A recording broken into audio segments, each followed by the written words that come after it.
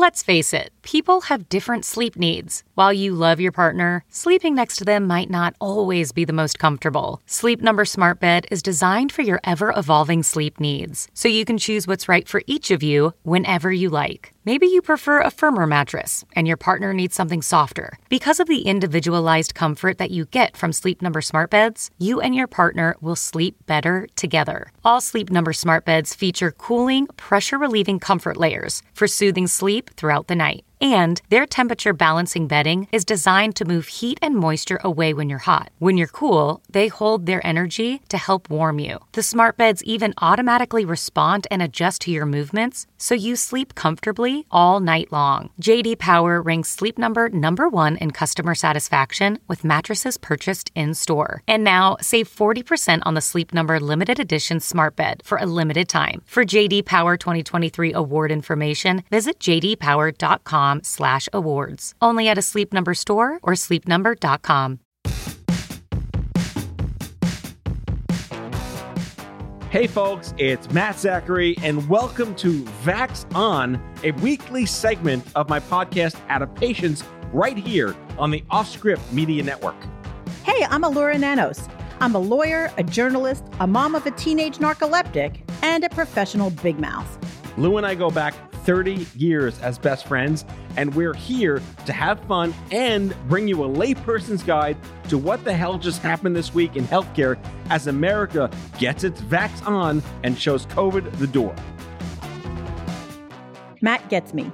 He knows I'm tired, annoyed, and sometimes pushed to the brink by the intense chaos of our lives right now. We're here together to learn, complain, and include you in the conversation. So join us on Twitter at VaxOnPod and share your stories and grievances using the hashtag VaxOn.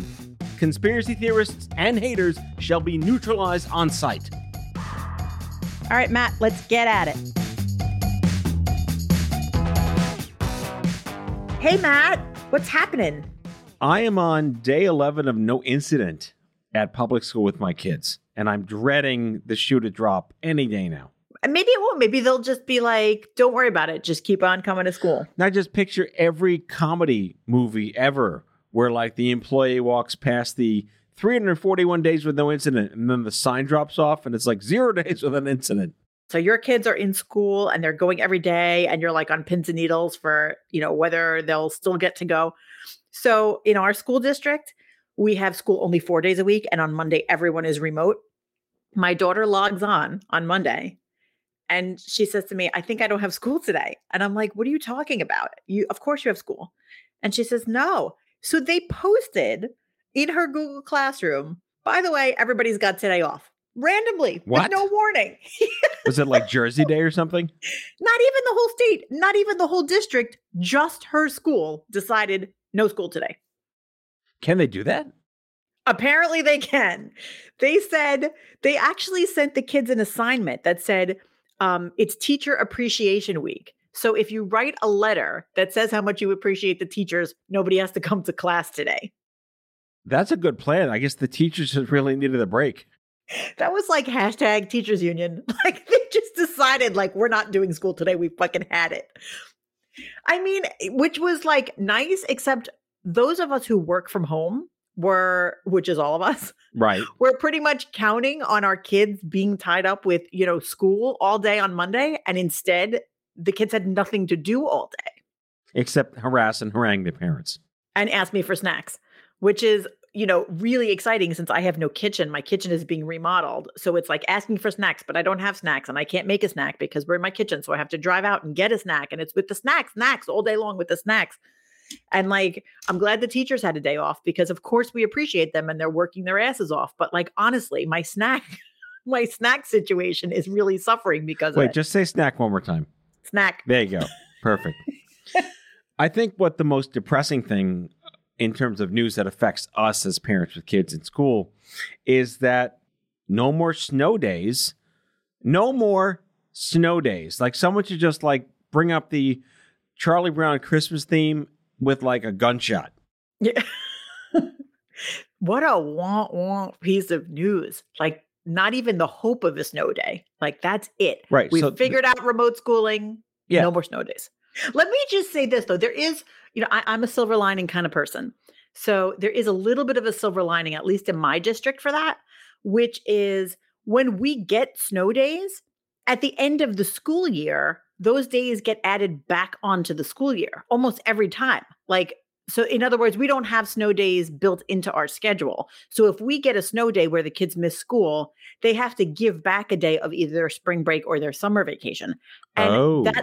and it's super annoying because we all have like vacation plans during those times.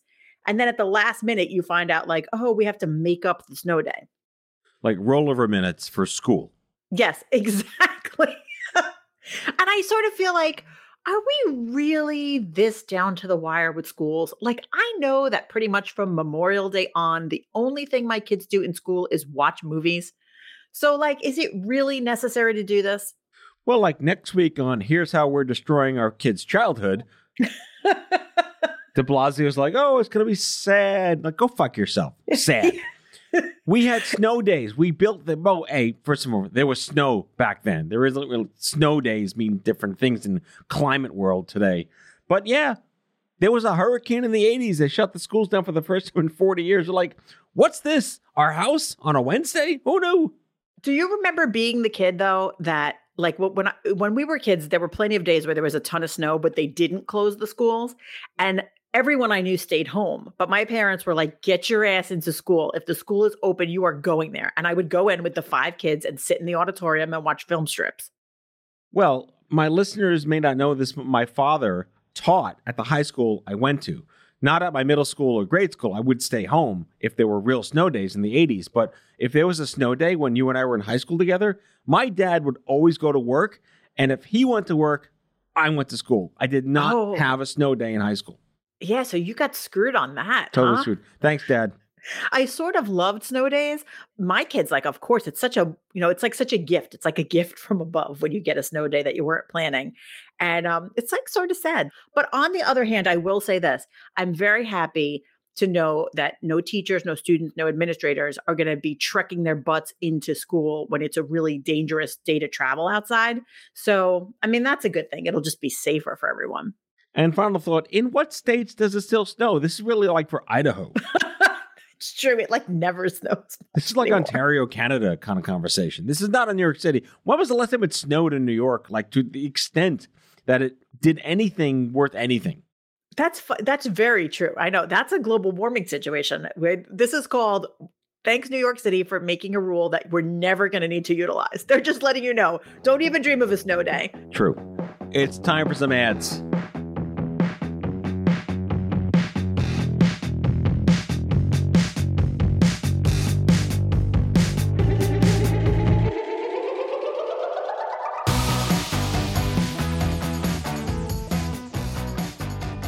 Okay, Allura, what do we got next? So, okay, we need to have this very important discussion because I'm conflicted, I'm torn, and I feel like I need you to walk me through this. Sexy, sultry, erotic patents. What's the deal? So the Biden administration is saying that it supports the idea of lifting patent protections for the vaccines. So in other words, the pharmaceutical companies have developed the vaccines and they own the patents for the formula for the vaccine. And the Biden administration is saying that they support just opening it up so that they don't own it anymore and that it can be therefore these vaccines would be able to be widely produced because it wouldn't be intellectual property that's only owned by the manufacturers. Does that open up a Pandora's box of poor quality when these cassette tape copies of cassette tape copies of cassette tape copy companies try to make vaccines? I really like that analogy. I have to tell you. It's like an 80s reference. Tape something off the radio and then tape it again. Possibly the CEO of Pfizer, he's warning, like, listen, if you open it up and we don't have the patent anymore, he says that what's going to happen is that there's going to become a worldwide race for the raw materials. So everyone will try to get the raw materials needed for the vaccines. And then the companies who initially created it are going to be like SOL and they're not going to be able to have enough of the stuff to make the vaccines. Yeah, I'm on the fence about this because, we talk like in software open source, right? Mhm. Open source means anyone has access to the code, do what you want with it, but then you get all sorts of shady, shoddy, shitty things versus, the Apples and the Samsungs. I mean, Android itself is an open standard. Anyone can make anything with Android. Your product can be totally shitty, or it could be a Samsung with really decent Android, whereas Apple is a closed system and they can suck, but it's their fault. Thank you for making a tech analogy that just used all of my brain power to follow. But yes. But yeah, that's true. I mean, I think that it is a good analogy because there's a lot of logic and sort of fairness concerns behind making formulas and intellectual property open and available to everyone. There's a lot of good that can come out of it. On the other hand, it does have the potential for potentially messing up quality, for creating other problems like too many competitors in the same market, thus making it very difficult for the right people to produce something. And when you're talking about a product that the whole world is relying on in a real life and death situation, we want to make sure that it's done the right way. So, where do you come out on this? What do you think? I feel like consolidating where there's efficacy and quality in manufacturing is the right way to go, because then you're guaranteed that it works. Starting from scratch with a whole new company in the middle of nowhere with scraps from these, where's the quality assurance in quote unquote open sourcing and not patenting this? I mean, yeah, I think that that's a very real concern. On the other hand, the transactional lawyer in me likes to think that there must be some sort of midway solution on this. Like, isn't there a way that instead of just removing patent protection, can't the trade organizations convince, the big pharmaceutical companies that make the vaccines to license it to reputable other companies that perhaps could just manufacture more in the correct way? Like, isn't there some midway between, hey, everyone can do this and no one can do it? Back when I was a patent attorney, which was never, I always said whatever you said. I mean, it's kind of like, Queen doesn't let everyone sing its songs, but they do let Adam Lambert sing it because he's got a really good voice. Well, like, it same goes back idea. to like the cover band, right? Cover bands can be good. Can be bad.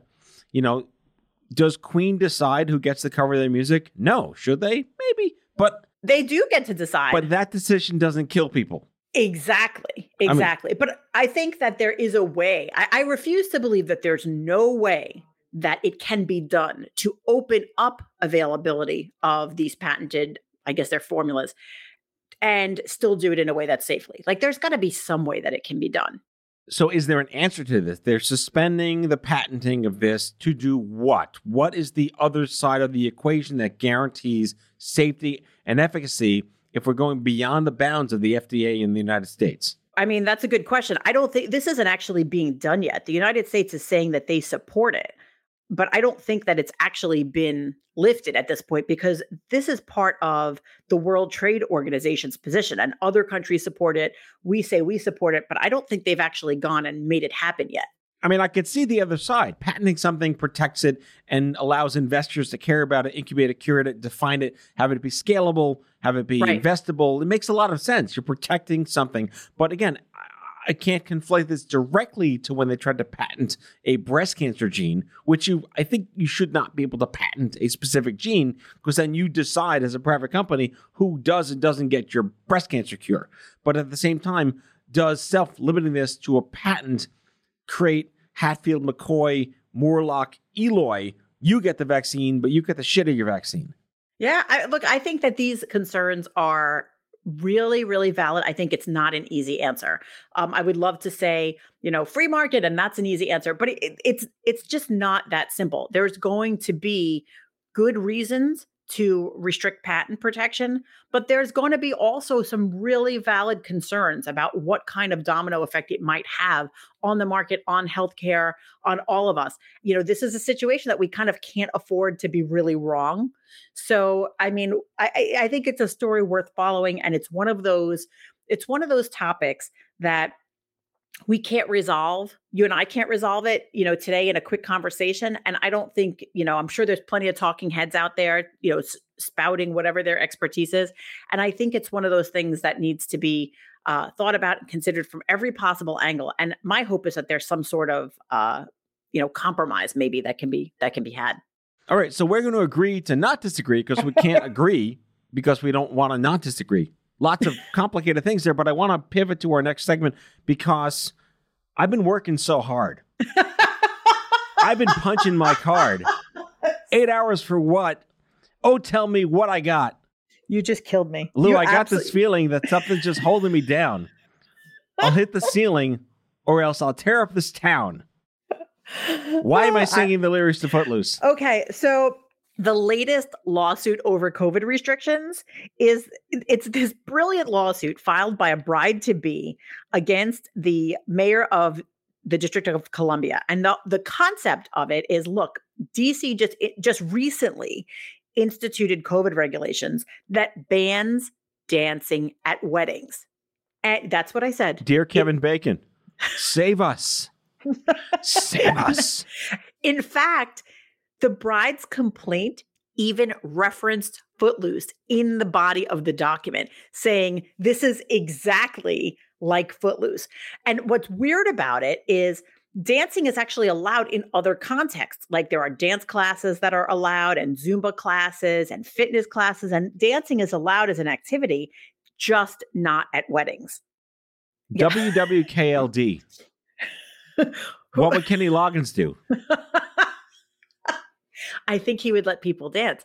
This is an interesting bout of creative lawyering going on because I'm guessing that the reason DC banned dancing specifically at weddings is because at weddings, people are often consuming alcohol, which means that they end up getting relaxed about things like wearing masks and stuff.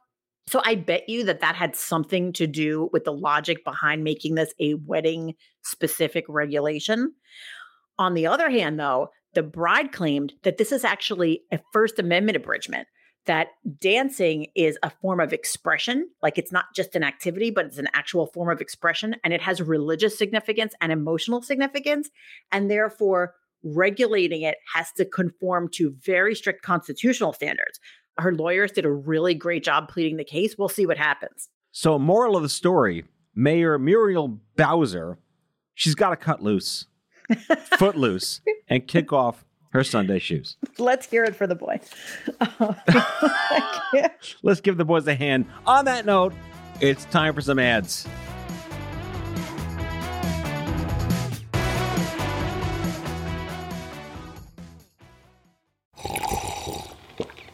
That's not just the sound of that first sip of Morning Joe. It's the sound of someone shopping for a car on Carvana from the comfort of home. That's a good blend. It's time to take it easy, like answering some easy questions to get pre-qualified for a car in minutes. Talk about starting the morning right. Just like customizing your terms so your car fits your budget.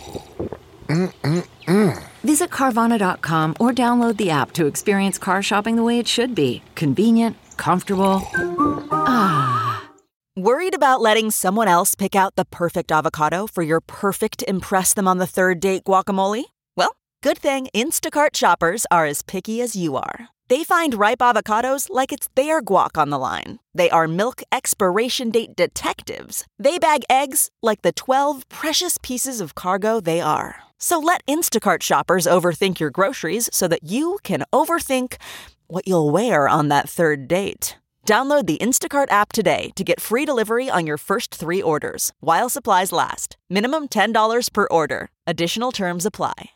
CarMax is putting peace of mind back in car shopping by putting you in the driver's seat to find a ride that's right for you. Because at CarMax, we believe you shouldn't just settle for a car. You should love your car. That's why every car we sell is CarMax certified quality, so you can be sure with upfront pricing that's the same for every customer. So don't settle. Find love at first drive and start shopping now at CarMax.com. CarMax, the way car buying should be.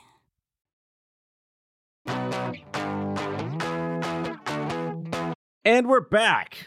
All right, Lou, what do we got now? We have an update on what a shit show it is in Japan this week. So here's what's happening. Are you following the situation with the Olympics? I have not been paying attention to Japan. I'm still focused on the horror that's going on in India, which we talked about last week. Yeah, and it is still pretty bad over there in India. Japan, the story isn't so much the terrible numbers, although I think the numbers are pretty bad in Japan also. But what's going on with the Olympics? So Japan was supposed to host the Summer Olympics last year, and it got pushed to this July and August. But it really sounds like they're not ready yet.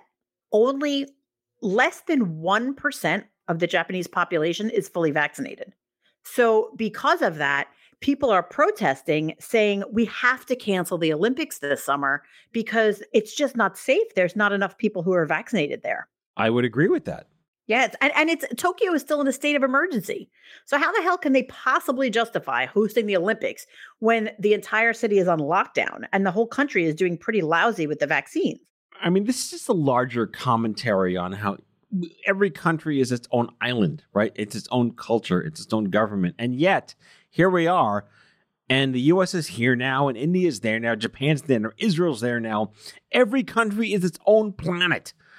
And it's insane to think here we are 16 months after the initial lockdown, and this is still a rampant thing. Is there any, without diving too deep down the rabbit hole, why they're still going through this? I have no idea. I actually don't know. Do you have any idea? Why? I do not. I have no idea. Next week's show, Japan. Yeah, I have no idea why things are so bad in Japan. And I'm guessing that we did look this up because I was kind of trying to figure that out before we did the segment. I'm guessing that it has something to do with the fact that the vaccines are being produced in the US and they just basically dealt with our own population first and then started selling them to other places. And I guess Japan just wasn't on the short list. But I mean, it's very interesting when you think about it. Like if you told me that we were having the Summer Olympics here in the US, I would sort of feel like, all right, like everyone's going to have to take COVID precautions, but it probably would be okay. We have, 50% of the adult population vaccinated. Japan has less than 1% vaccinated. So really, that's like saying, what it was like here many months ago. And I mean, that just does not seem wise at all to me. And I'm reading here that in Japan, there's an online petition with more than 300,000 signatures for the country to cancel the Olympics. What is the reservation? Well, I imagine it's financial because the Olympics bring a ton of money to whatever city hosts it. So, I mean, that is a major thing to give up. Not only that, but I imagine lots of planning has gone into this. And even though these Olympics were postponed from last year, I'm sure that there are a lot of things that were already set into motion that to now stop it and not have it, that's going to create a whole other logistical problem.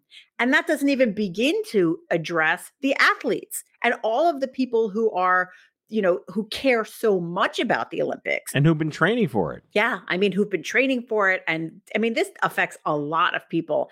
And when you think about how special the Olympics are and how much goes into, making the Olympic team and getting there and training and getting ready, it's really denying these athletes and fans and everyone, such an opportunity. I know how I felt last year when our local swim club's swim championship was canceled. We were devastated for our kids.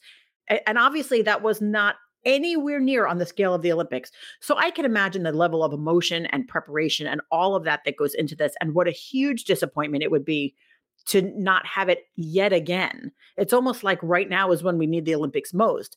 But I mean, it's one of those situations that we have to, put safety before, I guess, what our hopes are for the event. I mean, I can't speak for the whole country of Japan or the world, of course, but can they do something like they did with Major League Baseball and sports in the U.S. where there's just no one there, but they're still competing?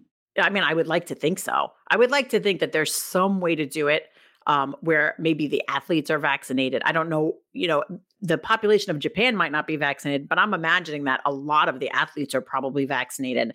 So maybe there's a way they can do it. I mean, they did it with other sports. They did it with the Super Bowl, right? Yes, the Super Bowl they did. Was played in an empty stadium. I mean, every baseball game I see on television, and yes, I do on occasion watch baseball on television, has cardboard cutouts of people in the stands. Do you know, I went to the opera the other night and there were cardboard cutouts of people in the seats at the opera. That's hysterical. It was fabulous. Did they pipe in applause too? They did not, but they had the choir standing where we couldn't see them. So people were like positioned all over the concert hall. It was an outdoor venue and people were like positioned all over the place. So you never knew where the sound was coming from. All right. So, dear Japan, make it hybrid. No audience. We need the athletes. We need the hope. Dear Japan, talk to the MLB people. They'll help you figure it out. Yeah. Learn from the NFL with the good things they do. Right. No concussions. Be careful. No concussions, no domestic violence. Exactly. Take your cues accordingly. Okay, wrapping up, some really good news today. And I mean today, as we're recording this, Tuesday, the FDA has authorized Pfizer's coronavirus vaccine for adolescents 12 to 15. And Allura, that's your daughter. It will be her in August. So she'll get vaccinated before she gets to start the next school year. I'm so relieved and so happy about it. It's really amazing to see the difference that the vaccine makes. So my daughter, like most kids, is terrified of getting shots. She heard the news. She was someplace where they publicly said that when she's 12, she can get the vaccine. And she actually said, "Oh, I hope I can go the day after my birthday." And I mean, to me, this was amazing that instead of being afraid of getting a shot, she really understands, even as a kid, what a difference it will make in her life. And she can't wait to get it. Do you have any hesitancy whatsoever as a mother that this vaccine is, they'll say safe and effective, right? This is not an anti-vaccine conversation. But do you think in the ether of conversation that will be out there, no doubt, this week and next week and the following, that the same dose that goes to an 80-year-old man should be the same dose that goes to a 12-year-old girl? Let me say this about medicines and doses and all that. I have no idea how this stuff is supposed to work. And I generally, as a mother, I'm afraid of everything to do with my children. I'm afraid when they get in a car. I'm afraid when they drink Kool-Aid. I'm afraid when they get vaccinated. I'm afraid about everything because that's what you do as a parent. You just fear nonstop. So I'm no more afraid of the vaccine than I am of anything else. And I sort of have, I have a lot of faith in the doctors who say this is the right way to do it. And also my daughter she's 12 or almost 12. And she's almost the size of a small adult. So I don't particularly have any fear about that. And in my mind, I've basically said, the professionals have figured this out. They say it's okay. I trust the medical industry.